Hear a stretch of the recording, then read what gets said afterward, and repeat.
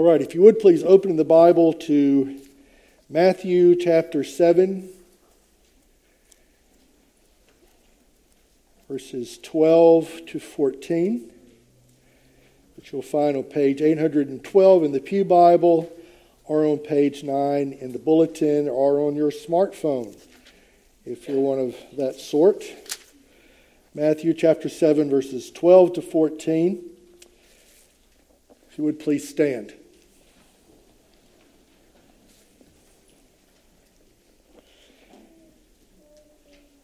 Jesus said, "So whatever you wish that others would do to you, do also to them. For this is the law and the prophets. Enter by the narrow gate. For the gate is wide and the way is easy that leads to destruction. And those who enter by it are many. For the gate is narrow and the way is hard that leads to life. And those who find it are few." The word of the Lord. Sovereign Father, I thank you for this chance to be together this morning. I thank you so much for the love that you've placed between us in Christ by the power of your Spirit. Holy Father, we pray now that you would put far away from us those distractions that Jay reminded us of just a few minutes ago. Father, we do come this morning with so many distractions. Please, Father, put those things away from us. Send your Spirit that we might truly, Father, hear your word this morning. Believe it, obey it, Father, and rejoice in it. For Jesus' sake. Amen. Amen. Please be seated. Well, we've been spending months on the Sermon on the Mount. Alana asked us this week what our favorite book of the Bible is, and I responded honestly that for me, my favorite book of the Bible is whatever we're working on that particular season. And Matthew has become very much, for this season for sure, my favoritist book.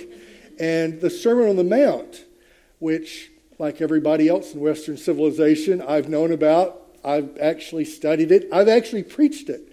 But it's funny, when you open the Bible with God's people and the Lord comes in and he opens your eyes and opens your ears as he has done for me this week. And I can tell you, having read the Golden Rule countless times, it's come alive to me this week in a way that I'd never really appreciated it before. So I'm going to read to you from my favorite verse of the Bible. It's the Golden Rule, and it's verse 12. "So whatever you wish that others would do to you, do also to them. For this is the law and the prophets." This is another one of those famous, very, very famous, but very, very misunderstood verses in the Bible and in the Sermon on the Mount.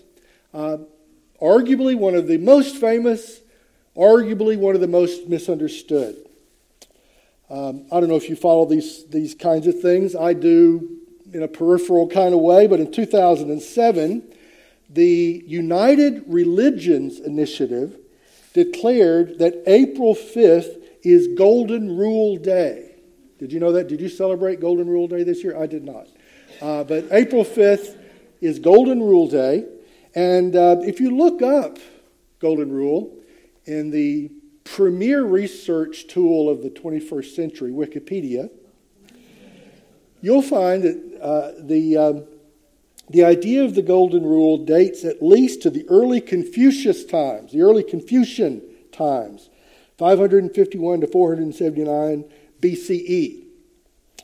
According to Rushworth Kidder, who identifies the concept appearing prominently in Buddhism, Christianity, Hinduism, Islam, Judaism, Taoism, Zoroastrianism, and, quote, the rest of the world's major religions, unquote. If you follow that closely, they were alphabetized.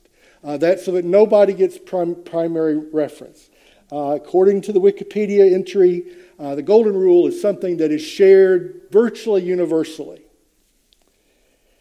According to that same article, 143 leaders of the world's major faiths have endorsed the Golden Rule. Good for them. According to Greg M. Epstein, I don't know if you know that name, but he is the atheist chaplain at Harvard. According to Greg Epstein, he says, the Golden Rule is a concept, this is a quote, a concept that essentially no religion misses entirely, but according to the same man, Epstein, in his book, Good Without God, he says, belief in God is not necessary to endorse the Golden Rule. So, let me just tell you, that is evidence of how deeply misunderstood the Golden Rule is. How deeply misunderstood the Golden Rule is. Now, I actually agree with some of what the Wikipedia article says. It is certainly true that there are elements of what we call the Golden Rule that we can trace all the way back. And some do say that Confucius in the 5th century BC, I'll say, before Christ, the 5th century before Christ, that there are references in Confucius's great work, Analectics. And this is what he said, do not do to others what you do not want them to do to you. And he said that in Chinese, not in English. But that is recognizable. It sounds a lot like the Golden Rule. Do not do to others what you do not want them to do to you.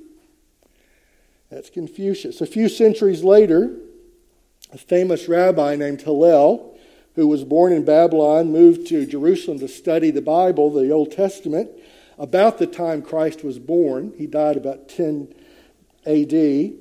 Hillel is said to have quoted Leviticus chapter 19, verse 18, and then to help a student of his who asked him to briefly summarize what the law said. And he actually challenged the great Hillel to do it in the time he could stay balanced on one foot.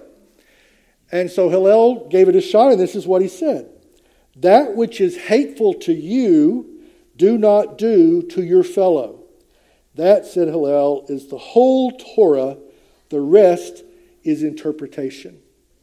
So it turns out Hillel apparently quotes Confucius because it's the same idea. Don't do to others what you don't want people to do to you. And sure enough, there is a lot of similarity between these truths, these things expressed by other people, other religious leaders, and what Jesus says here in Matthew chapter 7, verse 12. But there are some very, very, very important differences. For one thing, it is expressed in the positive. And there's a huge significance to that. It's one thing to say, don't do the things that annoy you. It's another thing to say, do all the things that you would like other people to do for you. One gives you a long but maybe manageable list, and the other is essentially infinite. Because every single situation will impact on you and how you would like to be treated. Jesus takes what had in other contexts been in the negative and makes it positive, which is actually what he's been doing all the way through the Sermon on the Mount. If you remember, he took aspects of the law, for instance, thou shalt not murder. He took that, a negative, and he said he took from that and made it not only thou shalt not murder and therefore thou shalt not hate your brother, but also he opens it up and makes it a positive commandment. Treat other people with love. That's the opposite of not murdering them. So Jesus takes what is something that in other contexts was expressed negatively, and he puts it into the open-ended, all-inclusive, infinite, essentially positive. So that's one difference. The second difference is the very last phrase. Very often left out of it. You can hear the Golden Rule quoted, and very often they'll leave out the last phrase. Whatever you wish that others would do to you, do also to them, for this is the law and the prophets. See, what Jesus is doing is he's anchoring the golden rule in the scriptures, the law, the prophets. He's drawing from the law and the prophets this amazing, all-inclusive word of guidance. So that makes it very different. He's tying his golden rule to the scriptures. And you won't really understand the significance of Jesus' teaching on the golden rule, Matthew chapter 7, verse 12, without understanding its close connection to the Old Testament. In fact, that's so important to Jesus. If you flip over a few pages to Matthew chapter 22 and verse 40, page 828, Jesus is asked by the Pharisees a question. By the way, Hillel was a Pharisee. They ask him a question. And in verse 40, start up at verse 37. He said to the Pharisee, "You shall love the Lord your God with all your heart, with all your soul, and with all your mind." We said those words a few minutes ago as Jay led us into confession. So he quotes that Old Testament teaching. But then look at verse 38 and 39. "This is the great and first commandment, and a second is like it. You shall love your neighbor as yourself." Verse 40. "On these two commandments depend all the law and the prophets." As a matter of fact, you really have to take both of these in order to interpret the other. Matthew chapter 22, verse 39 and 40 help us to understand Matthew 7, verse 12. And Matthew 7, verse 12 helps us to understand Matthew 22, verse 39 and 40. He's saying essentially the same thing in different words, significantly different words. But you'll notice in both cases it's tied, as he says again, the law and the prophets. He's drawing the attention of his disciples to the law and the prophets, which fill out what the golden rule, what we call the golden rule, means. It's anchored in the scriptures. So it's very different from a broad moralistic commandment that is floating out in free space where you get to decide what it means. I think it's one of the things the United Religious Initiative might like about it, is you fill it in for yourself.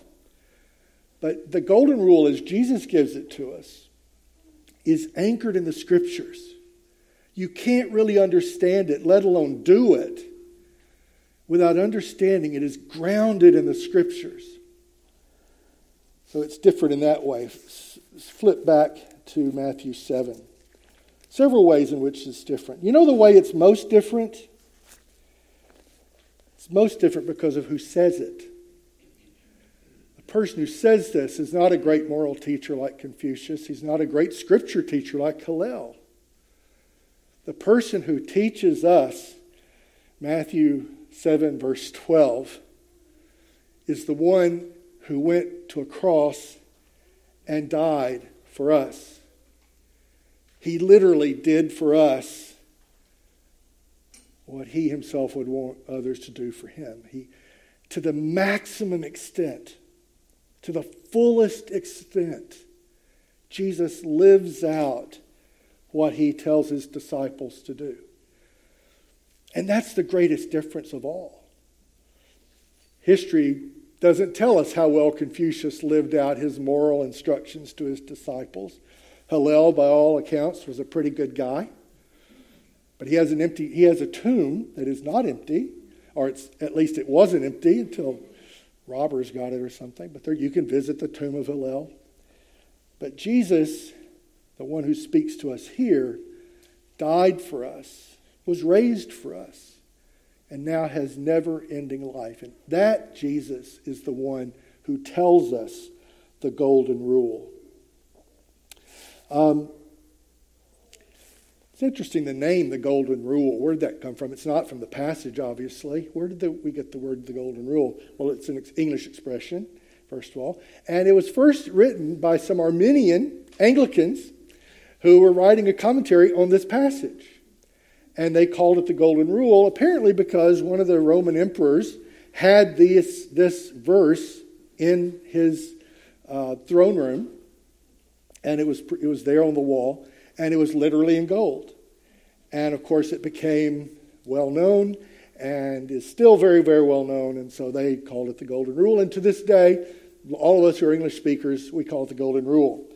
But it's actually the Golden Rule primarily because it is so precious to us, because of the one who spoke it to us.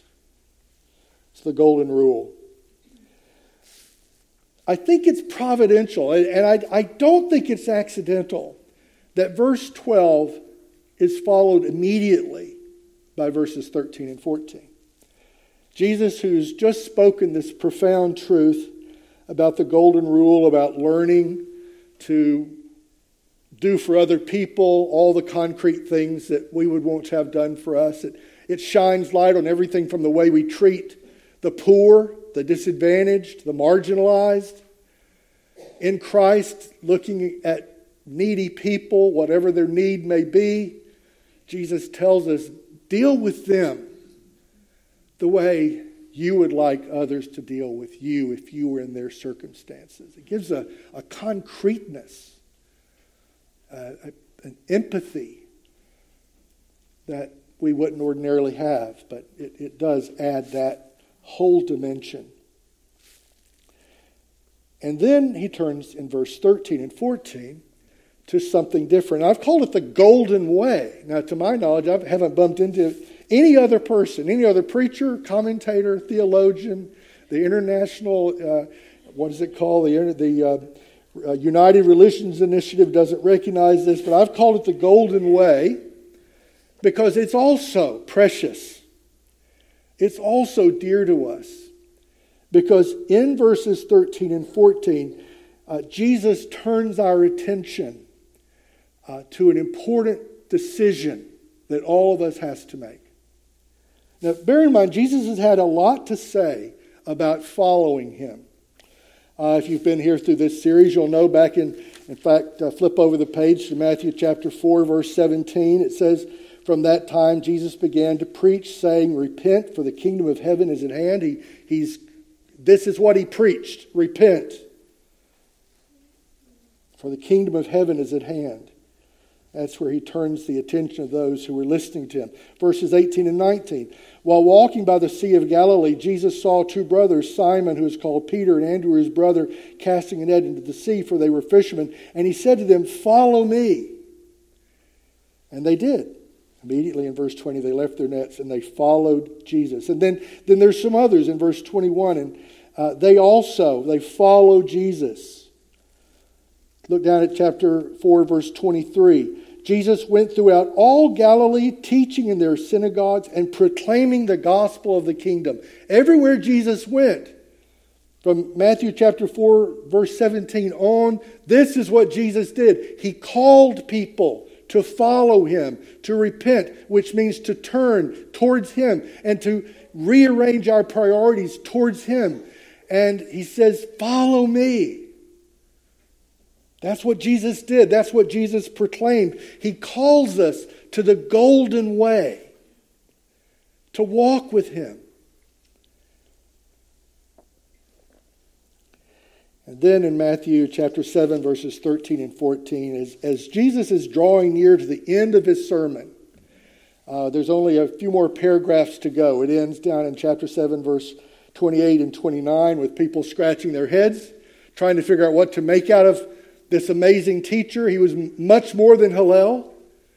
He was much more than Confucius. He was someone who taught in such a way and with such authority that it was unique, and they were left, what do we do with this? And the rest of Matthew's gospel is going to be answering that question. So here in verse 13, he turns the attention of those people in the crowd, all these thousands. According to Matthew chapter 5, verse 1, he's speaking to a crowd. And he turns their attention. In verse 13, he pulls them to a point of decision, and he says, enter by the narrow gate. That word enter, it's an imperative. It's a command. Similar to the one he said to the disciples, follow me. He says, enter by the narrow gate, he says. He presents that imperative. He presented it to the first hearers. They're listening to his sermon for the very first time. He's presented it down through the millennia to you and me, to us sitting here at Metrocrest this morning. There is embedded in this a call from Christ, a word to enter into this way, this narrow gate. Now notice he contrasts it in verse 13 with something else. He talks about a way that is wide, a way that is easy, a way that leads to destruction, a way that has a lot of people on it. He turns from that way, the way that most people go. Most people went then, most people go today, I guess. Is on our own, this is the way we go. It's a kind of low-level legalism. It might include doing nice things for other people if we think about it. But it's very much a selfish, self-oriented way of walking. And Jesus says it is wide, it's easy, it leads to destruction. So it's in contrast to that Jesus calls these hearers, and he calls you and me, in verse 14, to a way that is narrow, a way that is hard, a way that leads not to destruction, but to life. And it's the way of following Jesus. It's the way of responding to his call to come. It's the way of responding to his call to repent. It's to follow Jesus, to enter this gate and this way. Now let's think about this. The narrow gate or way, the hard way, the way that leads to life. The narrow way. What does Jesus mean about narrow? I think there are a lot of people who think the church is narrow. It's very possible to be a narrow-minded person, a narrow-minded Christian. There is such a thing. Narrow-minded, selfish, inward-looking, always pushing other people away, always being narrowly focused on me and what's important to me and what's important to my tribe and what's important to my set of ways of thinking. And that can contribute to an attitude of narrowness. And I don't doubt everyone in this church has bumped into a narrow-minded Christian. They do exist.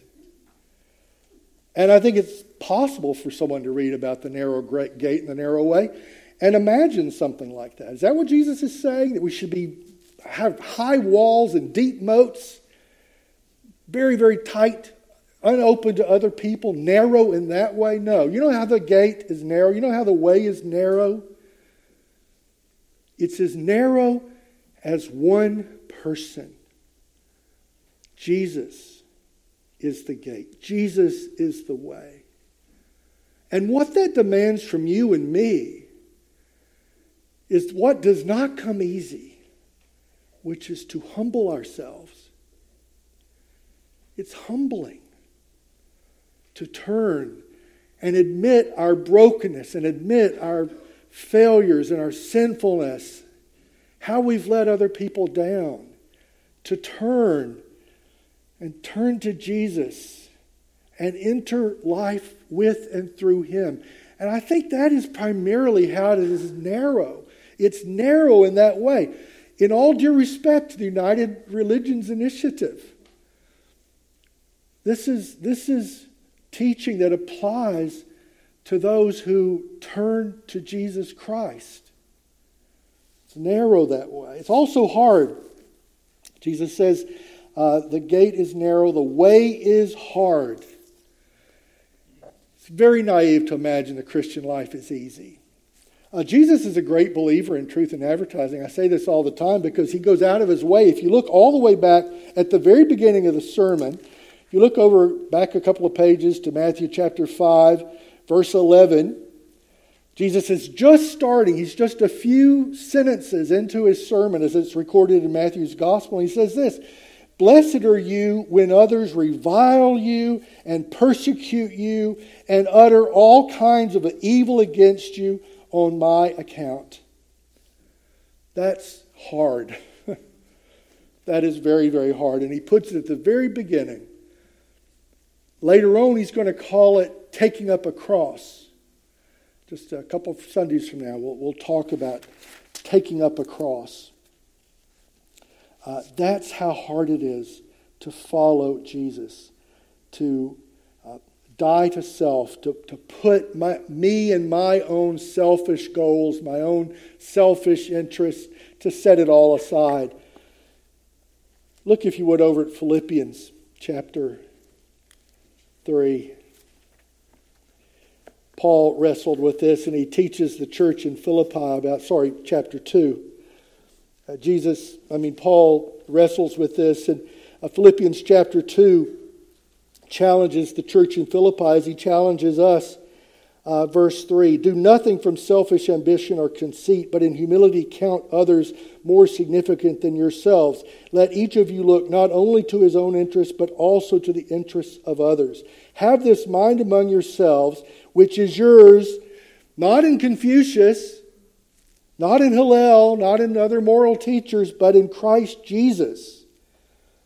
And then to teach this simple, important truth, Paul brings in the entire incarnation of Christ, all the way from his humble birth to his ignoble death.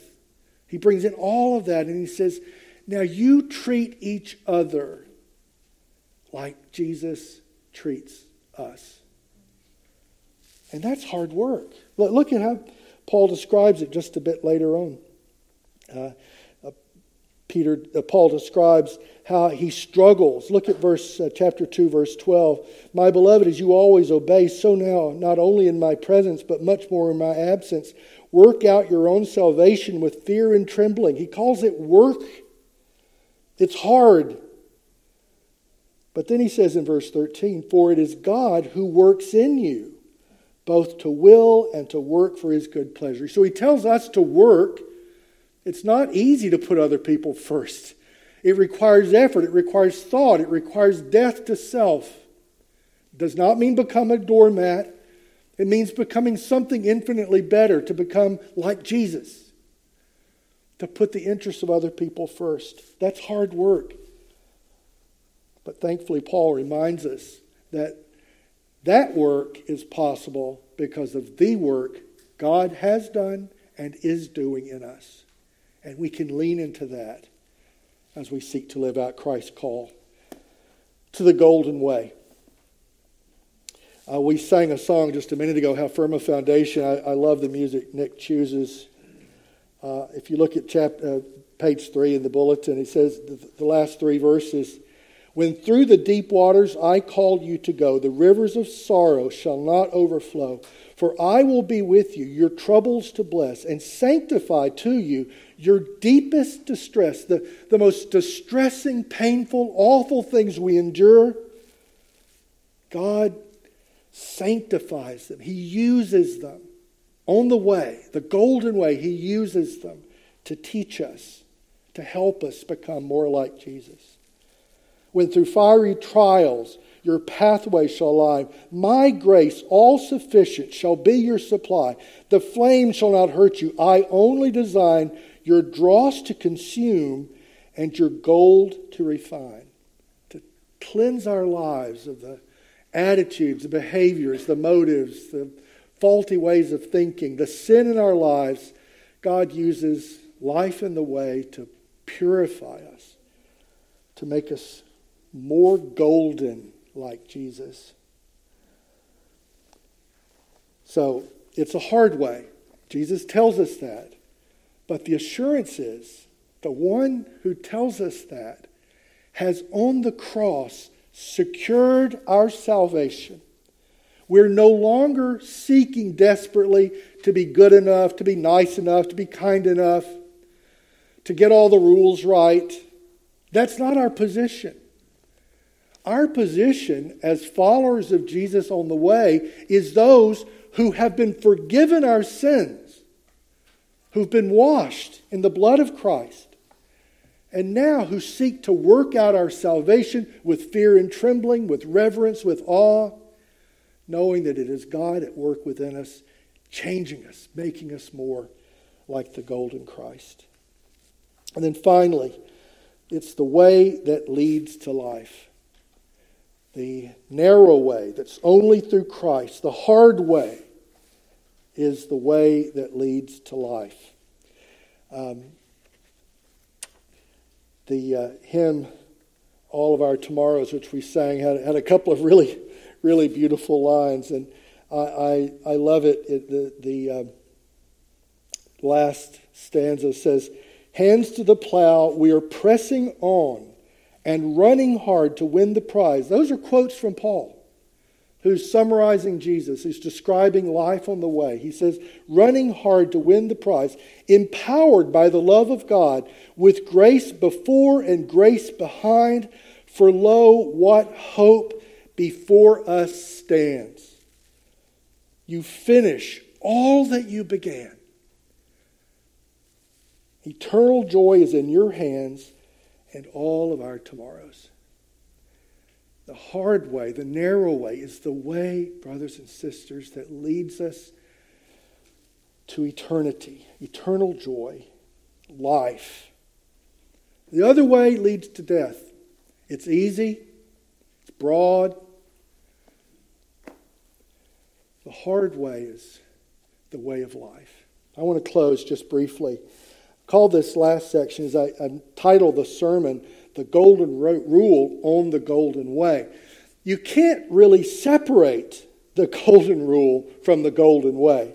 In all due respect to the United Religions Initiative, Matthew chapter 7, verse 12 is not Jesus optional, let alone God optional. They only make sense ultimately together. The rest may be good advice, but the way of life is putting these two together.